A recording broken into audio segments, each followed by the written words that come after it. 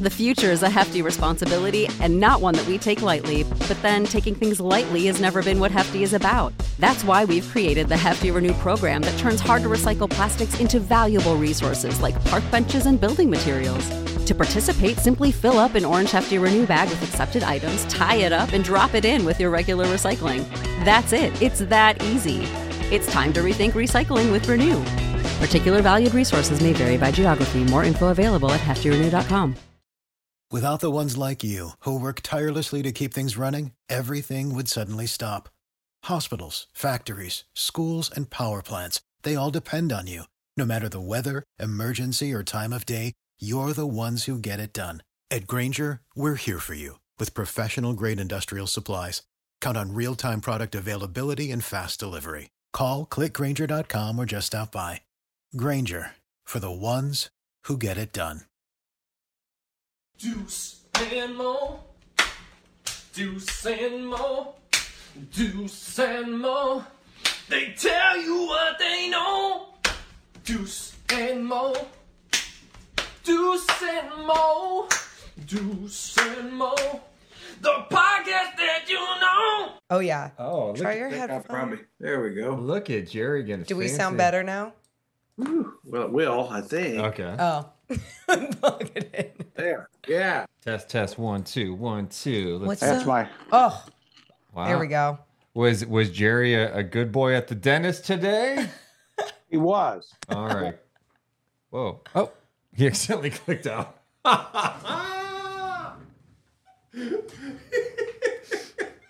Jerry Reynolds, our old pal, the OG. I mean, name a role within the Kings organization. He did it at one point. Okay. I don't know if he actually was a janitor or anything like that. I was going to mention, or even the popcorn person. or an ambassador, because I think Jerry actually would have executed all these jobs at a very high level. You were great at everything, Jerry. Well, the job I really wanted and never got was to be Slamson. Oh, But by the time I took a little more athleticism than I had by the but.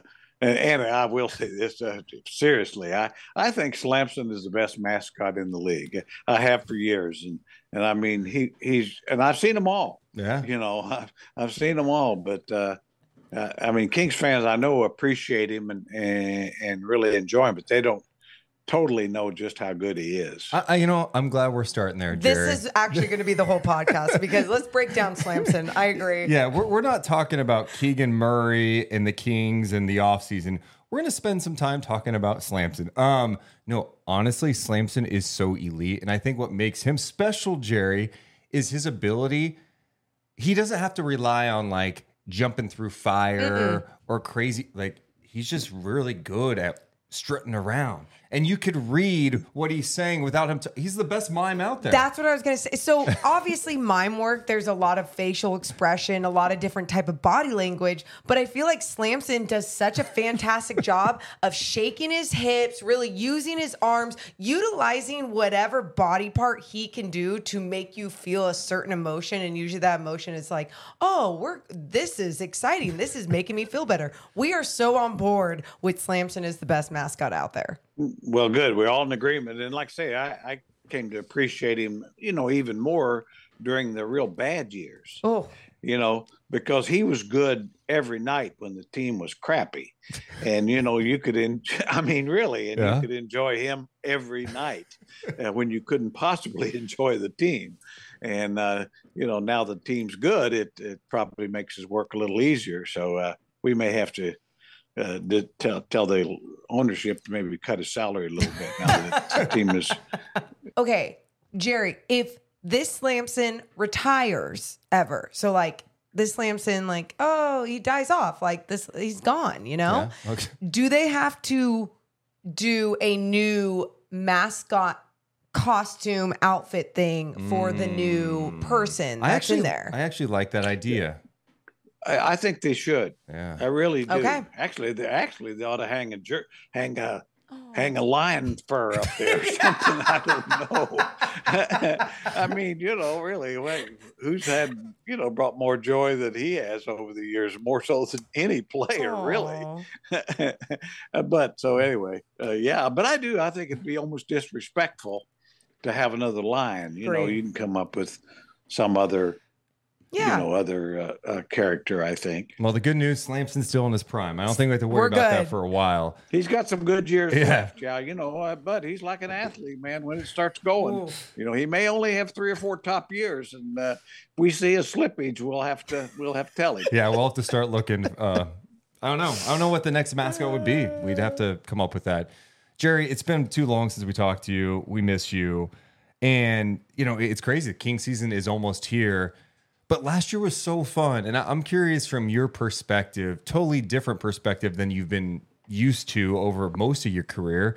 You get to enjoy it at home. If the game's bad, you could just turn it off if you want. But last year, there wasn't a lot of turning off the game.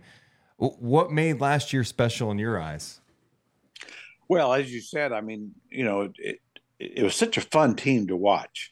And I honestly, I don't know when, I have to go back to 98 or 99 when the team turned to where I look forward to games so much. I'd be in front of my TV waiting for the game, and couldn't wait, basically, and watch the whole thing. I mean, I don't think I ever turned off the team this year. And I think a lot of it, besides, obviously they got some talented players, but they were really unselfish. Yes. I don't think there's ever been a Kings team this unselfish. I really mean that. And certainly we've had some that were unselfish teams, but this I thought was just remarkable and really a big reason why they were able to do what they did, because as good as their talent was, I'm not sure it was quite as good as how they performed.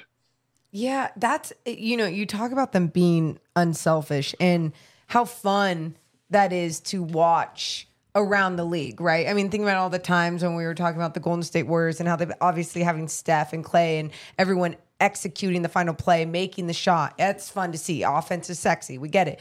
But really seeing that style come from a team, and a team that you weren't expecting it from.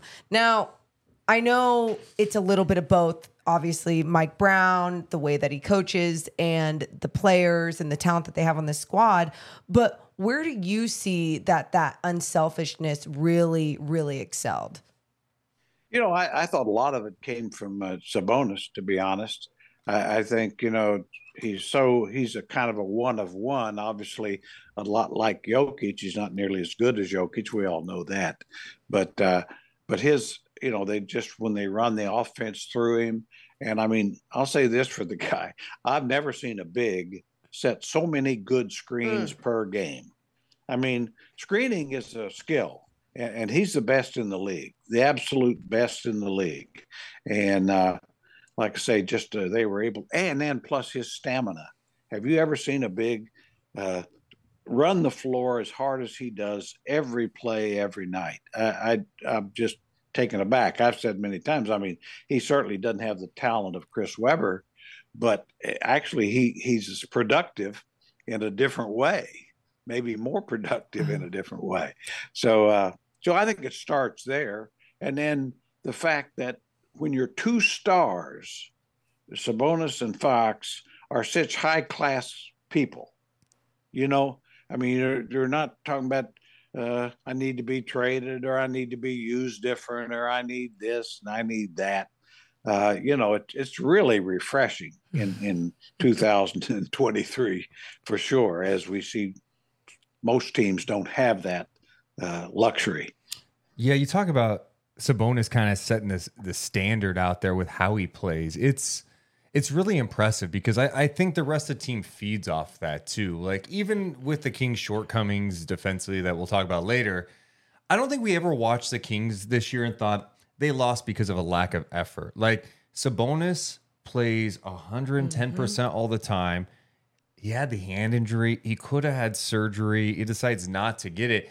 And I feel like those things, it's almost unspoken leadership. It's like, no, this is just what I do out there. I go out there. I'm one of the best guys. If I'm playing this hard, everybody can play this hard. Oh, I think so. I think there is a carryover. And I just like unselfishness. It makes guys who normally might be looking for their own stats a little less likely when other people are looking for them, and so there's a carryover. And I think a lot of it goes back to the coach. I think Mike Brown, they couldn't have hired a more perfect guy for this team, and certainly he was wise enough to see how Sabonis should be and could be used, which is a little bit out of the box. Uh, I wasn't surprised with that because I'd watched Sabonis a lot in Indiana for a lot of different reasons, and I saw his skills. I mean, it's like you know people saying, "Oh, just it's kind of like Sabonis became good when he got here." No, he was really good there, really good. And so anyway, it's a combination of things. But yeah, with the leadership of the Kings now, Monty McNair has just done I think, a marvelous job. I think he's got a lot of the same great characteristics that Jeff Petrie had. Of course, Princeton guys, they don't say anything without thinking it through, as opposed to people like us where we just bullshit. I think it's a great point because I've been telling Deuce this. I think obviously all of us have been watching this team, covering this team over these last few years. And even before this regime, it always felt like even Vlade, like he wanted to bring in nice guys. And it seemed like there was nice guys, but there wasn't enough nasty on the floor, right? What I feel like what Monty McNair's been able to do is find those nice guys, like good people, but then they're willing to be nasty on the floor. They're willing to do whatever it takes to get that playing time, to make each other better. They have these different type of mindsets, and in the type of person he goes for, he's very consistent with. And I think that alone has not only been obviously special for these players to play with, but I think for us watching, I think that's made it a little bit more fun too. Oh, couldn't agree more. And, I think Monty, no question, and his staff really have a good feel for putting a team together. And that's a big part of it. I mean, you always want a team with chemistry, but it helps if you actually add guys that you are pretty confident would be that type of player. And Mo, you make a great point on this. You want good, nice young men off the floor and before the game and after, and you need a little shitbird. Yes. Once the game starts. Yep. And I think, we've got some pretty tough buckaroos and, and could stand a couple more, by the way, but that's, sure. But that's, you got to have that, you got to have that. And I always say that when the ball goes up, your personality has to change. You can be you ought to be a good sportsman before and after, but during the game, you might hurt somebody's feelings. You just might. Yeah. I also love what Mike Brown's done to kind of reshape this culture pretty fast. You know what I mean? And we hear that so much, like we got to change the culture. We got to do this. I felt like Mike Brown did a great job of like, no, I'm coaching these guys. We're going to have accountability, but we're going to be together. And one thing that he had talked about was the fact that he could coach, because he could coach Fox and Sabonis so hard, it allowed him to coach everybody else that way. And so it's crazy like how important everything is. Like we talk about Monty McNair and bringing in the right guys, and it's up to the coach to be able to put something together that is credible, and then the players to buy in. So you need all of that to come together. And I felt like it came together fast. I thought this chemistry with a new group and a new coaching staff really came together fast. Well, it sure did, and you make a good point. We all hear change of culture. You about want to spit up sometimes. Yeah, we heard that a lot over the years. and I, over the years, I think the best way of changing culture is win. Yeah. That's the best way. But I'll say this for Mike Brown. I thought one of the greatest things was starting off 0-4.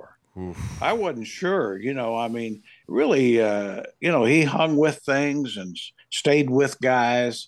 And, of course, I think he had the knowledge and confidence that it was going to turn, and it did. But I think there would be some coaches especially, in their first stint, might have panicked and changed lineups and all that sort of thing. So, I mean, obviously, the players themselves are always more important than probably the coach, but the coach is very important. And Mike Brown he deserved everything he got. I'll tell you that. He there's no doubt he was coach of the year. So, who is Jerry Reynolds' favorite Sacramento Kings player right now? Of all time? No. Just of this current team. Okay. Oh, this current team. Oof. Well, it's hard to say. I think it could be Keegan Murray. It could be Keegan Murray, but it's getting close. I just like the kid. I just love the way he plays and how he controls his emotions and all. I think I loved his game in college, and I just, like I've said before, and I think on the King's Herald, I said, I think Keegan was a better rookie than Peja Stojakovic. Wow. And people say, I said, look at the stats. Yeah. Keegan was better this year on a more of a winner than Peja was as a rookie, or even in his second year. Wow. He still didn't have the year that Keegan had this year. Now, is Keegan going to be better than Peja in 5 years? I wouldn't say that. Okay. But I wouldn't say that he won't be either. Yeah. And, looking at the California Classic, I mean, I know if Wembanyama had played in it, he'd been the second best player in it. How's that? I like that. But I mean, I think the world of the kid, and you can clearly see how the fans, the Keegan Murray, that's so neat. Now, of course, I just admire Sabonis so much just because of all the things we've already said. And then with Fox, I really do believe, and I got into a little trouble, and I shouldn't have. I'd made a statement about Fox. I said he will be the best guard in Sacramento Kings history. Well, there's no doubt in my mind that's going to be the case. And I had some fans, they didn't pay very close attention. They said, "You mean to tell me that you don't remember Oscar Robertson?" Or I said, look, I'm not comparing. I will never compare anybody to Oscar Robertson. Yeah. And that includes De'Aaron Fox. But Oscar played for the Cincinnati Thank you, Royals. Jerry. We don't We're talking about Sacramento. Kings. And I'd have a tough time even saying, Nate Archibald, who played for the Kansas City Kings, because I remember Nate at his best, and Nate at his best so far was better than De'Aaron's been. Wow. But Nate, injuries took a toll on him, and hopefully that won't be the case with De'Aaron. But anyway, I'll stand with Sacramento Kings. De'Aaron will be the best by far, and maybe creep into Nate Archibald territory. But De'Aaron, no. Oscar Robertson, no. Sure. No. Yeah, we don't count those in the Sacramento era. So you're talking about just guards, period. You're even with Mitch and wow. Yes. Well, yes. Even with Mitch, Reggie Theus was a terrific talent. I mean, Bibby, Jay Will. I mean, whoever you want to talk about, but I think he'll surpass those guys. What he has in most cases has already. What elevates him in your mind? Like, why is he? What that separates for you? him? Yeah. Well, his speed and quickness is just off the charts, and I mean, he's one of those guys. I've always said that between the free throw lines, he creates numbers because he's going to get past somebody. He's just faster. And so, and then his ability, and I thought used it this year. We'd even talked about it in the past, of his ability to just the defenders will give him so much space because he's so quick and fast. They'll give him the 15-foot shot. And we saw that in clutch time so much.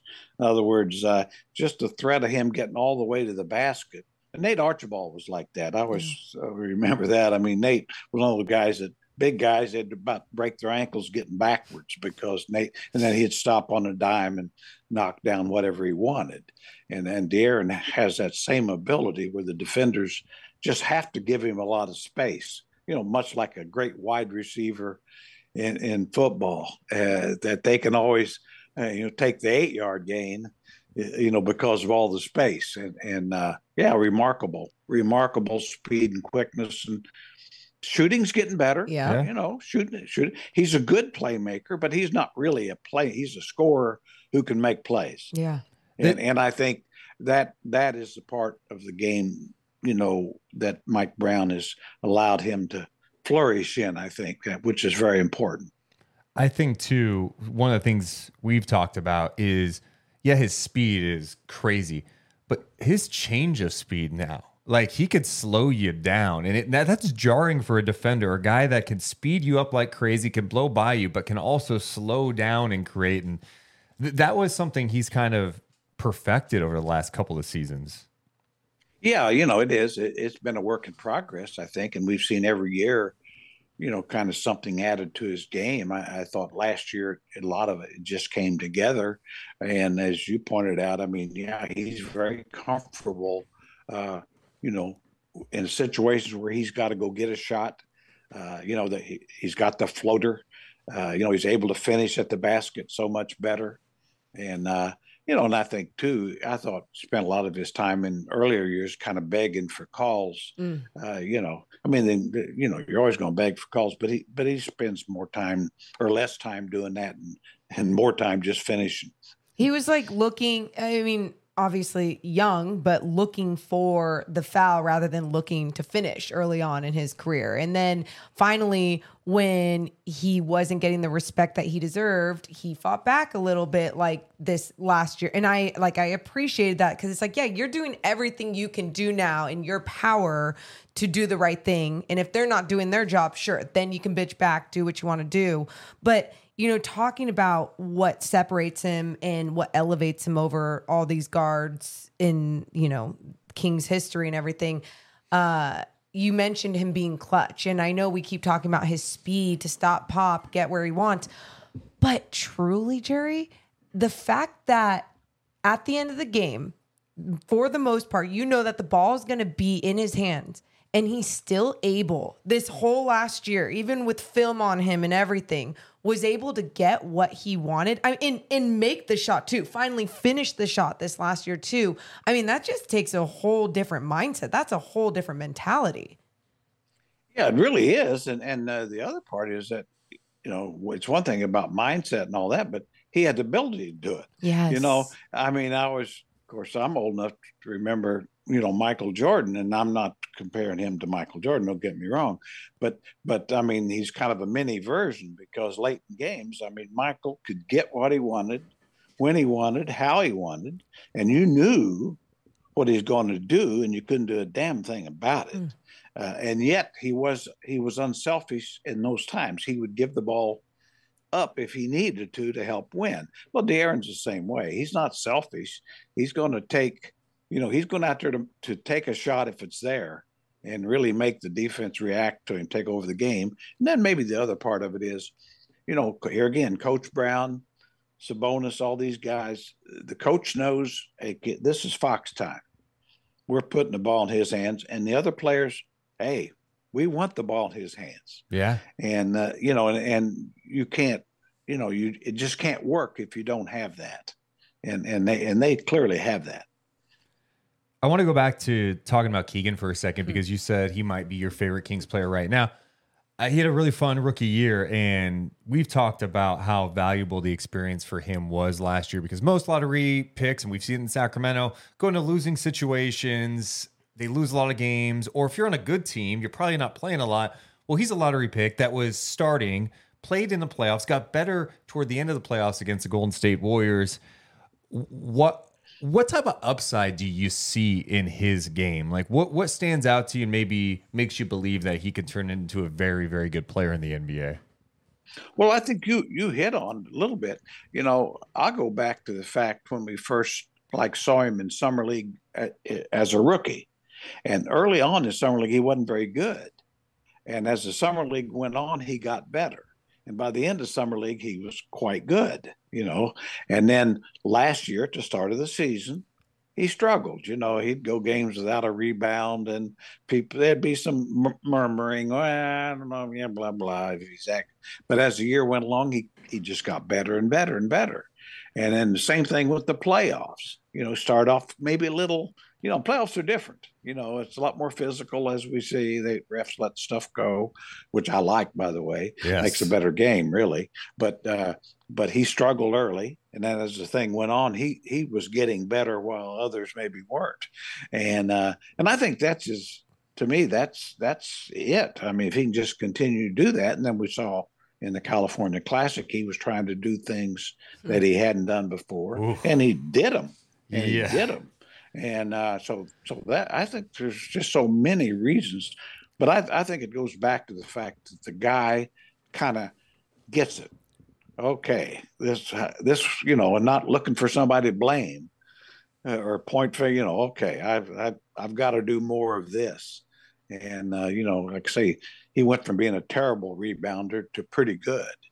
And so that's anyway, a lot to be positive about. I'm with you because Morgan, that's one thing with Keegan is you think about how productive he was last year as pretty much a catch and shoot guy, right? And he set the rookie record for threes. If he just adds a little more to his game, if he could put the ball on the floor, he could finish inside, rebound a little better. You start thinking about what that could mean for the Kings offense. Yeah, that was already good last year. And we keep mentioning this too, like in his rookie year, that's what he added as an individual. So not only him as an individual takes, let's say, a leap, but the team takes a leap, adding some of these guys. But this is the thing I always go to, Jerry, and I mean, tell me if I'm weird or wrong. But well, you are weird. I am weird, but usually right. Glad you said right. Yeah. I look at this sophomore year for Keegan, and I go, a lot more teams are gonna have this film on him. Are gonna know his game a little bit more. I know he's starting to put the ball on the floor, but are they gonna find his weakness of which way he likes to go more? All those little things, and then I'm curious if his game doesn't take that leap that not only that we all want to see it take, our expectations. Are you going to feel disappointed? Or are you still going to feel like, okay, this was that learning year that he needed to now take a leap? Well, I'd be disappointed. Okay. But I also wouldn't, cash in my chips on him because, I mean, a lot of times, as you pointed out, and you're exactly right, is that second year, guys, believe it or not, the league scouts, and they come up with plans to try to do once they see a player a few times. So I think his game, it'll get a little tougher for him to get those spot up threes and things of that nature. Yeah. But having said all that, I fully expect him to take a leap, and of course, I'm one of those that maybe has been a little outspoken, but I think his best position is small forward. Going forward, that's where he's going to really. That's his spot. I mean, I think he, is playing a little out of position as a four. To be honest with you, he did a nice job there, but that's to me, small forward is where he's going to be, and I think could be an all-star level small forward. But this year, if he takes a step, then that's in the works. If he just kind of levels off, doesn't change anything. Well, I always say, I just use Page as an example. I mean, Page's first to second year, he improved, but didn't knock you didn't see several-time All-Star. Sure.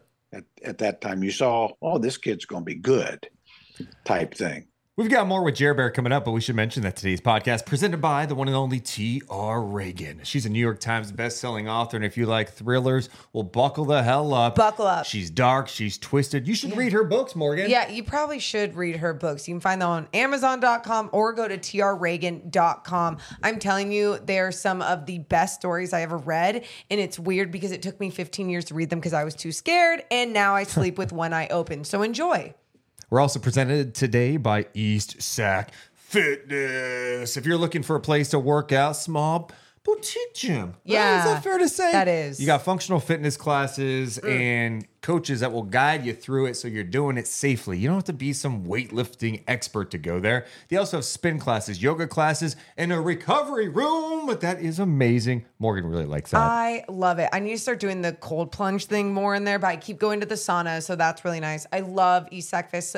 So if you're looking for a place that's like not intimidating, go there. EastSacFitness.com. Save big on brunch for mom, all in the Kroger app.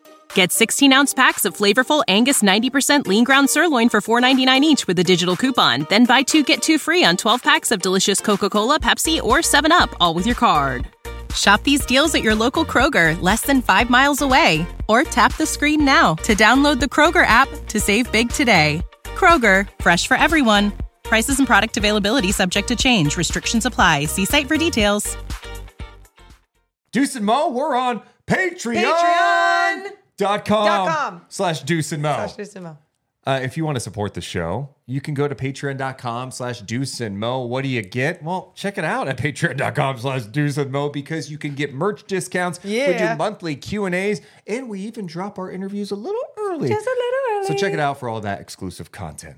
You're going to what you guys were just talking about with Keegan and defense is playing him differently. I expect that, but I actually think that works better for the Kings offense. Because the team added and The Kings have a lot of offensive firepower. And if you're going to spend less time focusing on Sabonis and Fox a little bit because you got to worry about Keegan, it's just going to open up things for this offense that's already unselfish. So I think that would be a great thing. And then if he just adds to it, I think the biggest question I have for him over the next few years is just, can he at the small forward spot defend some of these wings at a solid level, you know? And it's always different for rookies in the NBA, especially defensively. I think he's got the size. I just wonder at times, all right, does he have that lateral quickness to stay with some of these athletic wings?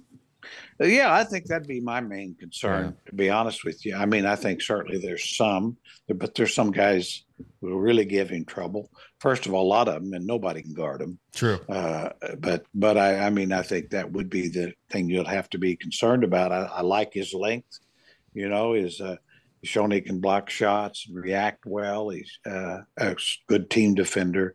But I think that'll be the biggest, I think, challenge for him. And, you know, we'll just have to see. You know, I think the one thing, other thing I'd say about this team going forward is that the team really doesn't have a lot of guys that create shots for themselves. You know, in other words, I mean, Fox, Monk, really about the only two guys that you can say for sure can create for themselves. I mean, Sabonis to a lesser degree. So I think that would be, you know, that's what they need.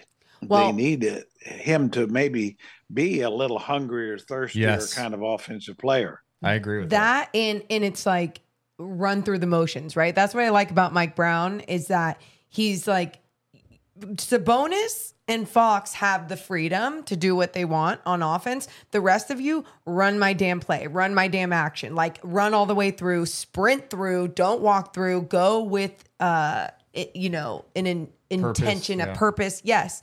And I think that alone will help this team with having that issue of not having a whole bunch of creators, but then at the same time too, having so many weapons. Sasha Vezenkov. I mean, we haven't really talked about him with you. I'm excited about Sasha. We are excited about Sasha. I think everyone is. What are you looking forward to the most? I think he's going to be an all rookie. I really do. I mean, he's got the body of work to prove that. I mean, I think that I'd be surprised if he's not the starter in playing big minutes. Of course, you know, I'm like everybody else. I got an opinion. I think the sooner they probably get Keegan and Sasha on the floor at the same time, have Harrison as off the bench is a really terrific, because I mean he's a great team guy. Can play two spots. It helped his career going forward. Have more years. I think the team will be better. I really, I know it's a little funny, but you know this team was terrific offensively, and not very good defensively. And everybody, including myself, wanted to, kind of get more physical guy, up front, this, that, and the other. And I know I'm confident they tried, but you can't get something if they don't want to give it to you. And so in my mind, what they've done, and I think it may turn out to be semi-genius, is like they're saying, well, we were really about the best offensive team in the league last year. Now we'll be better. We'll just score more. and our defense doesn't have to, if the defense just stays the same or gets slightly better, we're a real serious contender in the West. And I believe that'll be the case.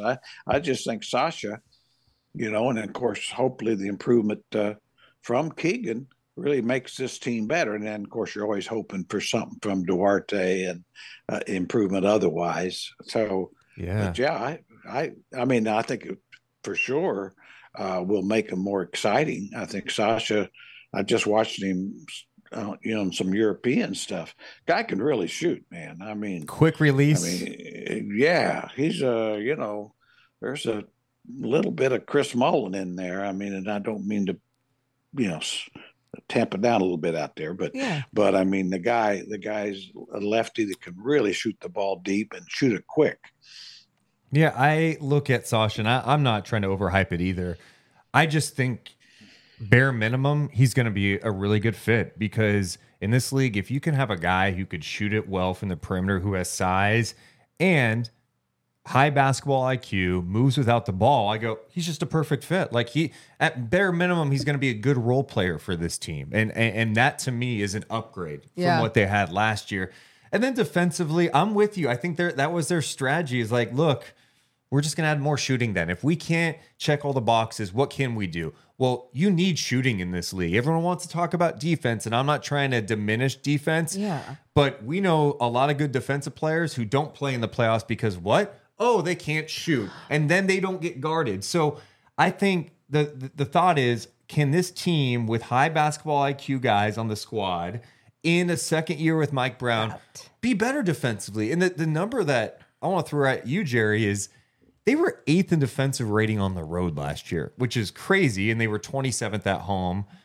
I don't know. That doesn't make sense to me, but I also look at it where I saw better stretches of them in the playoffs too. They weren't soft, that 7-game series against the Warriors, they weren't making shots like they were used to, in fact, they were really cold, but they stayed in the game because, except game 7, they rebounded all right. And they played hard and played well defensively. I kind of think they can make a jump. What do you make of the whole defensive rating on the road versus home thing from last year? Well, I've never heard of anything like that. Thank you. It's weird. I mean, really. This team truly was better on the road. I've never, and I think that's why you can be optimistic, is because I don't know that they can be that good on the road next year, but I'm confident they'll be better at home. And, and so that gives them all kinds of opportunities. But as you pointed out, I thought defensively in the playoffs, they were a lot better. Of course, part of it is, and so were the Warriors for that matter, because they let you, the physicalness of the game. So that's part of it.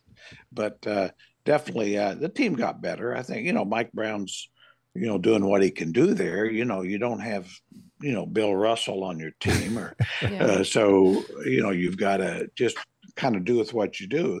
But I think the other thing amazing about this team, I'd always said, you can't run if you're taking the ball out of bounds.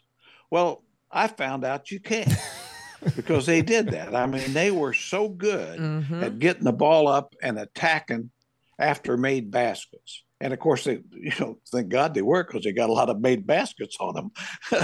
but they just ran it right up your throat, every possession. I've never seen a team better at that. And I think too, like you just said, that being something that they're really good at. And let's say somehow their defense does translate into more stops this year. And I know we're talking about individuals right now. And we're like, can Keegan Murray guard a 3? What leap is he going to take there? Sasha, what is he going to look like defensively? I think we keep overlooking as a whole, because this conversation has happened so many times. What about the Kings defense? Biggest question, Kings defense. what about the team defense taking this leap? And I think the importance of this team defense, and when other organizations just throw that out there, like, we want to have a good team defense. If you don't have the buy-in from everyone, if you don't have the right coaching staff, you're not going to get that shit. So with this team and this coaching staff going into year 2, when we saw improvement all the way to the end in the postseason with this King squad, if you're not chopping your feet out there, if you're not 2 steps over and understanding the geometry of the floor, communicating, like, that's not going to fly this year. And everyone hopefully is going to take that step with the team defense. That's where my expectations are. Am I too optimistic? No, I that would be mine. I mean, I think, and really adding Sasha is not going to make you better defensively necessarily. But as I think Deuce pointed out, I mean, he's a smart guy, and he has a great instincts for the game, and that's a big part of it. And my only thought there is I just think as we go, as the more Sasha plays or this or that, I really think a zone is something that Coach Brown ought to consider a little more. They played it some, but I just think that's one of those things that, if nothing else, it'll help you get out on the break quicker after misses. The floor is set up better. So little things, in other words, it may be, a little tempo change, a little 5 minutes here, a little, but you just idea of a team without really stoppers defensively, other than, Davion, you've got to kind of be a little creative there defensively, like you are on offense. Yeah, that's interesting, because I feel like in the last couple of years, more and more teams are playing zone. Miami does a lot of it. We saw a little bit from Sacramento, but it's turned into a thing where coaching staffs are like, you know what, this might be a good way to disrupt the opposing team for a couple of minutes. And if once it starts biting you in the ass a little bit, you can switch back or whatever. But I do think throwing some zone, especially when you're not a great you don't have a whole bunch of great lockdown defenders, is interesting. Yeah. Yeah. I mean, it's, as you said, I mean, you're seeing more teams go to that a little bit, and some having success. I mean, it's like anything, you have to kind of everybody buy in, including the coaching staff and players. And I don't think you can play 48 minutes of zone in the NBA. Players just too good. But I think it's a tempo change, just something that all of a sudden the guys on the other team see something they're not used to. They want to come down and screen and roll or draw and kick. Well, maybe now all of a sudden that's a little harder to do. And or get the ball in the middle, now it's harder to do. If just a few possessions while they're figuring it out may make the difference. I wanted to ask you about the Kings offense going into this season, because obviously they were so good last year. They were number 1 in the NBA. The offensive rating stuff gets wild. It seems like every year the team at the top of the NBA is the best offense ever. It's like, but okay, throw that aside. They were really, really elite offense last year. Come the playoffs, teams will expose your weaknesses, right? They played off Sabonis. They were physical. They beat him up. They took away the dribble handoff game. How much should the Kings take away from that and go, okay, maybe we need to diversify a little bit in the regular season, so come playoff time, when we're faced with this, it doesn't throw us off? And before you answer, the other thing I'd mention is there's so much about quick decisions, right? 0.5, make a decision. In the playoffs, you could tell they were thinking a little more because they were getting different looks. So how important is it for them to kind of diversify in the regular season? Well, I think you make a great point there. I mean, I think they have to have, a little different mindset to realize, well, when it comes to playoffs, you're playing somebody 7 times. They're going to know what you're doing. Yeah. And they're going to know what you want to do. And their preparation is different than playing Denver one night and Indiana the next night, during the regular season. So I it's like the Sabonis thing. I just thought, honestly, I'll second guess here. But the dribble handball, as you alluded to, was just taken away. And I just wanted them to play more screen roll. Because if they'd have done that, it'd been really hard for Looney just to lay back in there. Yes. You get a lot of screen rolls, and all of a sudden you're making Looney play, and you're probably forcing Curry and those guys to play more. And so just a little thought there. But I think there's things that can be done. Of course, Sabonis should have really shot the ball more. Take that mid-range shot. Take it. And he makes it. I mean, it's like, well, he's a 78% free throw shooter, and actually he really not bad from three. It's one of those things that his mindset probably has to be ready in playoff situations, or it's like, okay, I can do this. And, the coaches will let him do whatever he thinks is best. He never takes really a bad shot per se, or a selfish shot. But in that series, he just turned down too many open shots. If I may talk a little bit more about Western Conference, about the Warriors, that's why I want to ask one more playoff question. One more playoff question. When Jerry Reynolds is watching because that was the first time you watched a playoff game at home. Oh my God. Right? Because you usually work in them, or you're at the game. When Jerry Reynolds is watching Kings playoff games, are you one of those people who get really into it? Like you're cussing yelling, at the TV, cussing, getting up, or you just kind of composed watching the game? How does Jerry Reynolds watch the game? Really, I'm pretty composed, because I really enjoy the game. I'm watching the game, and it's not sad. I don't occasionally yell at officials or yell at Herder for doing this or that, but overall, I think much less than most, because I really, just want to watch the game, in other words, I don't want to, I always say the worst experience watching basketball is go to a sports bar. Yes. If you really want to watch the game, and I mean, and certainly, the fan experience is that, but for me, I honestly, I'd rather be in my lazy boy. Yeah.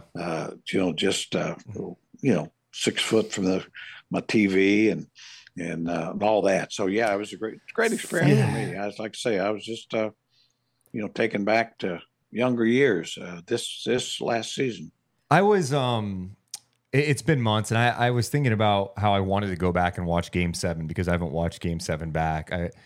I was riding such a high after they won Game 6 in the fashion they did. I was convinced they were going to win Game 7 just because of that.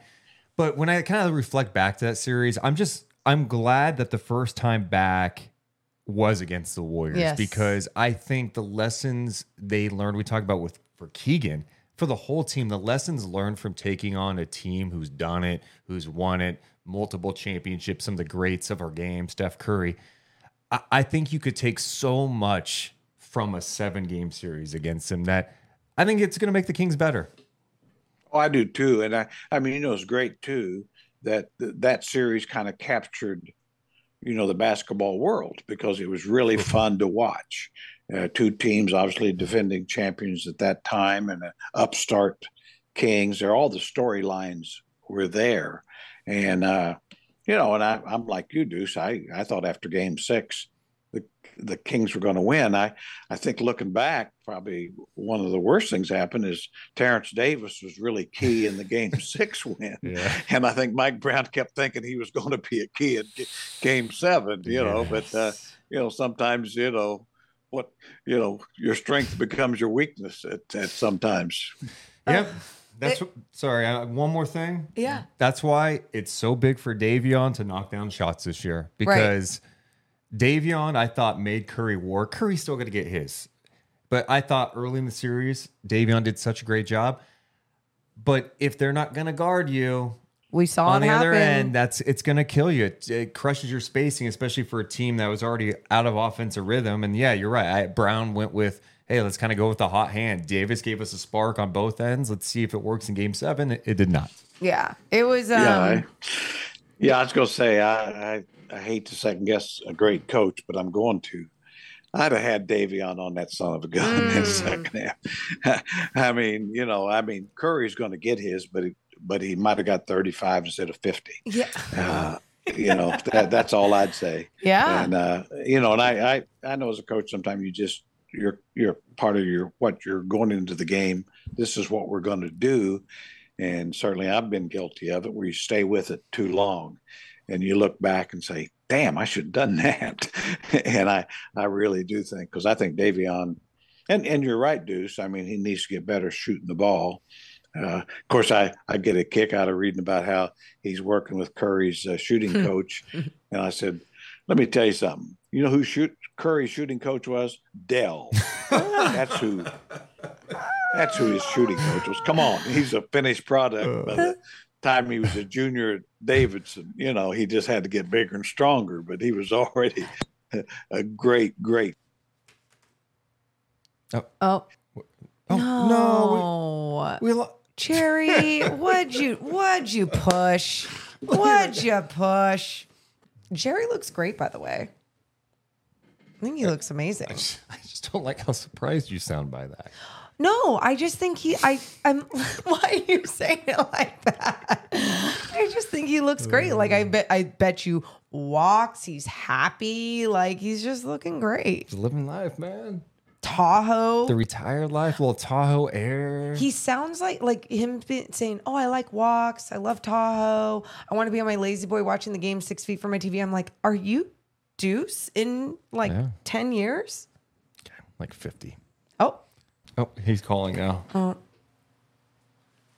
Hey, Jerry. Yeah, I don't know what happened, but I can't get back on. Oh, maybe, man. Maybe Zoom just had let's talk so long, I guess. What the heck? No, I don't know what happened. Hey, I think what happened, our Wi-Fi went out. Ah, okay. All good, Jerry. Yeah, well, let's see. Well, maybe it's going to come. Maybe it just came on back. Okay. Ooh. Let's see. Can you hear us, Jerry? All right. Oh, you're back. You're back. I'm sorry about that, Jerry. Thank you so much. Well, no, it's not your fault. But I was going to say, with us, there's always something in there. Yeah, all good. I mean, it just makes it more special.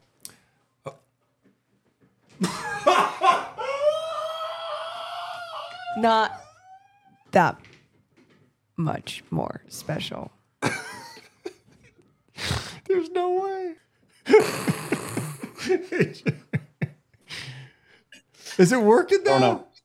I don't know. Don't worry. This will be the last time we try it. I'm sorry. If it happens again, don't you worry. We'll just close it out. But okay. So just to finish up the Davion conversation. Oh yeah. I just wanted to say because we were talking about him and the playoffs and just basically what we want to see from him going forward. Like, you got to be able to shoot the ball, not just play defense at that high level, or you're going to get sat. And when we talked to him this summer, this offseason, he was so open, vulnerable, and just honest about it, and was like, I have to do better.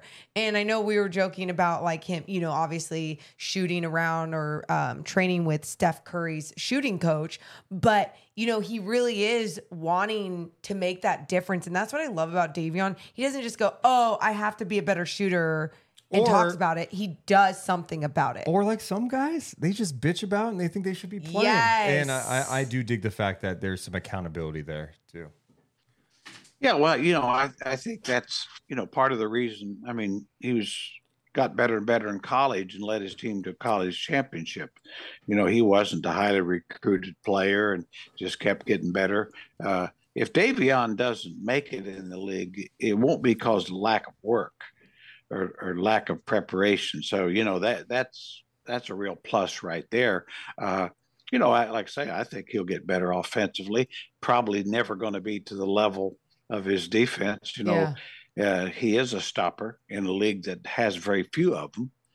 And like I say, I think with Davion, the thing that always impressed me with him is even as a rookie, you saw teams scheming to get away from him. Yeah. And I mean, that's really pretty valuable right there. Yeah. And, I always remember it's kind of like a Tony Allen in his prime where, before you played Memphis when Tony was there, you had to do things. Okay, we're playing Tony Allen, so we got to, try to run stuff away from him a little bit, or get more screens on guys that you're trying to get open. One screen won't do it, type thing. So, I think he can be a valuable member a championship caliber team. I do. I've always made the analogy with him of Kyle Lowry. People kind of forget, and being old allows me to remember. But Kyle started out in Memphis, went to Houston, and about his third year, then went to Toronto, and it's about his fourth year where he became Kyle Lowry. And I mean, until then, he was kind of a small, tough guard that could sort of score, sort of defend, and sort of run a team. And, became obviously a many-time All-Star after that. And I think Davion is on that path. I don't know that he's going to be that. I don't know. It's shooting, as you pointed out, he's got to make the three-point shot. Mm-hmm. And, of course, I think he's got to develop that floater. True. A small guard. I really believe, because he can get in the paint. Yes. But he's not going to be able to finish consistently. So develop the floater, or like a Mike Conley who's developed the left-hand floaters, which really fools defenders. And he's been doing it for 10 years, so anyway, that's just some thoughts. I think if he's your biggest problem, you got very few problems. That's exactly right. And I just love some of the highlights from last year where there are possessions where Davion guards every player on offense on one possession. You're just like, this guy is just everywhere. He's just he's constantly moving, disrupting. He's just fun to watch. When we take a step back and look at the West a little bit, I feel like it's a little similar to last year where Denver's clearly the front runner to me again at this point. After that, there's a lot of questions, and you can make a case for Phoenix if they stay healthy, if the Lakers, if they stay healthy, the Warriors. You feel like they're in it, but who knows? We got to see how Chris Paul fits into this. Where do the Kings stack up in your mind? Do you think they have a chance to really make some noise this year and maybe get further than they did last year? Well, I think they do. I mean, they may not finish third. I think they can be a better team and finish lower and have a better. But I think they're better prepared. Will be better prepared to win a playoff series. Yeah. Not saying they will, but it's a work in progress. That's why I've always said that, hearing fans, we don't want to be eighth or ninth, because, and get beat. It's like, wait a minute, you can't get better till you get in the playoffs, find out what you got to do. And of course, as we learned last year, I think the ninth team, the Lakers, got to the finals, and the eighth team in the East got to the total NBA finals. So yeah, you can do it from different spots, that's for sure. But I do think they'll be better prepared. I mean, now the downside to me is that there's some teams that, if they're healthy, are going to be awfully tough to beat. Oh, yeah. In other words, that to me starts with the Clippers probably, and of course the Suns. And I'm one of those that thinks Chris Paul will make the Warriors a little better. I really do, for different reasons. Because you guys will tell me if you think I'm finally become senile, but I think that the Warriors can't run like they used to. I think I think they're going to have. I think they're going to become more of a half-court team. Need a little more structure because they can't just run and flow like they once could due to the main guys are older, and Chris Paul will be perfect for that. Well, yeah, he'll get them in stuff, and so they'll play him if they play more half court, and I think they will. There's no better half court point guard in the last 15 years than Chris Paul. Chris Paul will find them. He will create. No, it's. I guess here's my thing. Since we're talking about the Warriors now, will he buy in to whatever that position, that role may be? I know right away we go, well, of course he's starting. Okay, so what is he starting over Looney? Are you going small ball to start the game? Or does it depend on matchup? Or is he willing to actually come off the bench? I personally don't see that from just interviews and so many other things, over the years with Chris Paul. But either way, what you just mentioned about the Warriors, I think they can do all that if the buy-in is there. Yep. Do you believe that will actually be there? I know we can't predict, but do you think that? I kind of do because, Chris has to know he's in the last roundup. And certainly, I always say with the Warriors, it starts and ends with Steph Curry. There's no better superstar for adjusting and getting guys involved. I mean, he's a humble superstar if there ever was one, and he knows that he's nearer the end than he was, and he needs more help. So I think there's a lot of reasons why it will work. I wish it wouldn't. Don't get me wrong. I don't want it to work, but I really think that on a 1-year basis, I think he'll buy in. Now, whether he can stay healthy, to me, that's still the bigger issue. I mean, I think if he's healthy, I think the Warriors would be better. I really do. But he's never really been healthy in the last several years, especially in the playoffs. Yeah, and I think the key for them is you mentioned their age. They got a lot of old guys on the team. But can Chris Paul help Kuminga be better out there? Because I feel like Kuminga's got some upside, and you talk about the youth. Like they don't have a lot of youth. Yeah. He's kind of one of their younger guys still that has some upside, just hasn't been able to put it all together.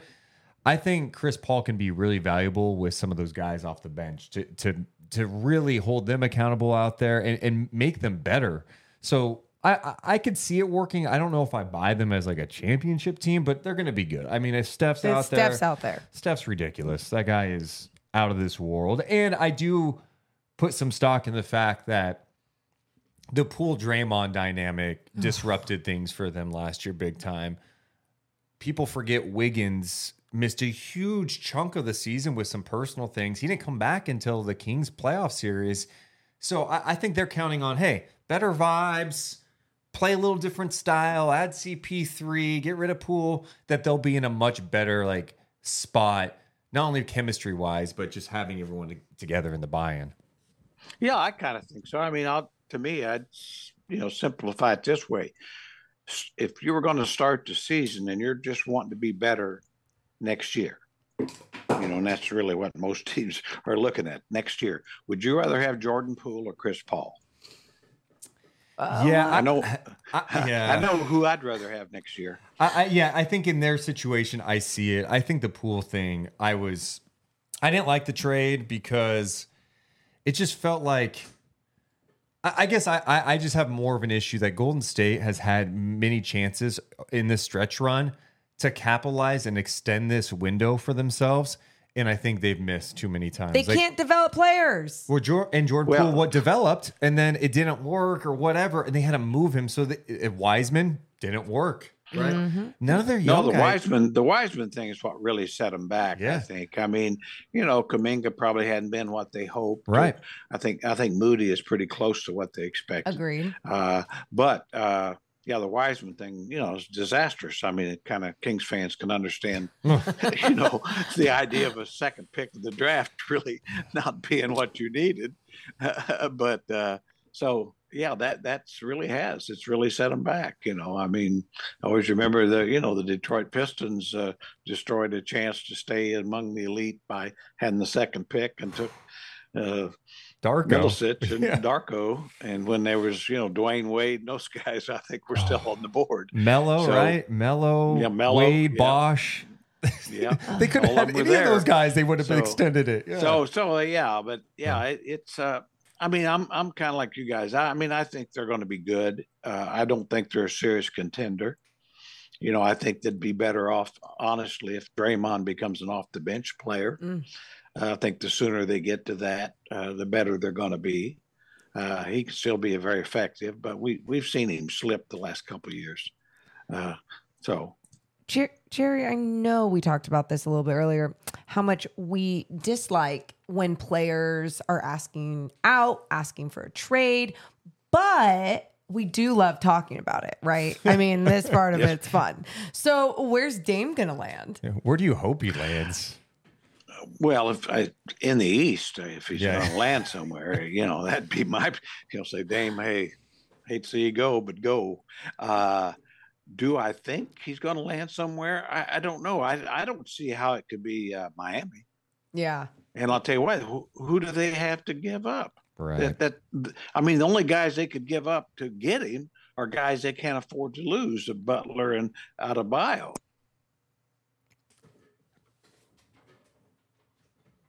Goodbye, Jerry. That was on him, right? 100%. What do you mean? People are going to think we're doing this on purpose. It's a great bit. It's not. No, Watch Jerry disappear. It's from an editing standpoint, it's not very fun. No, but it's funny. It's funny though.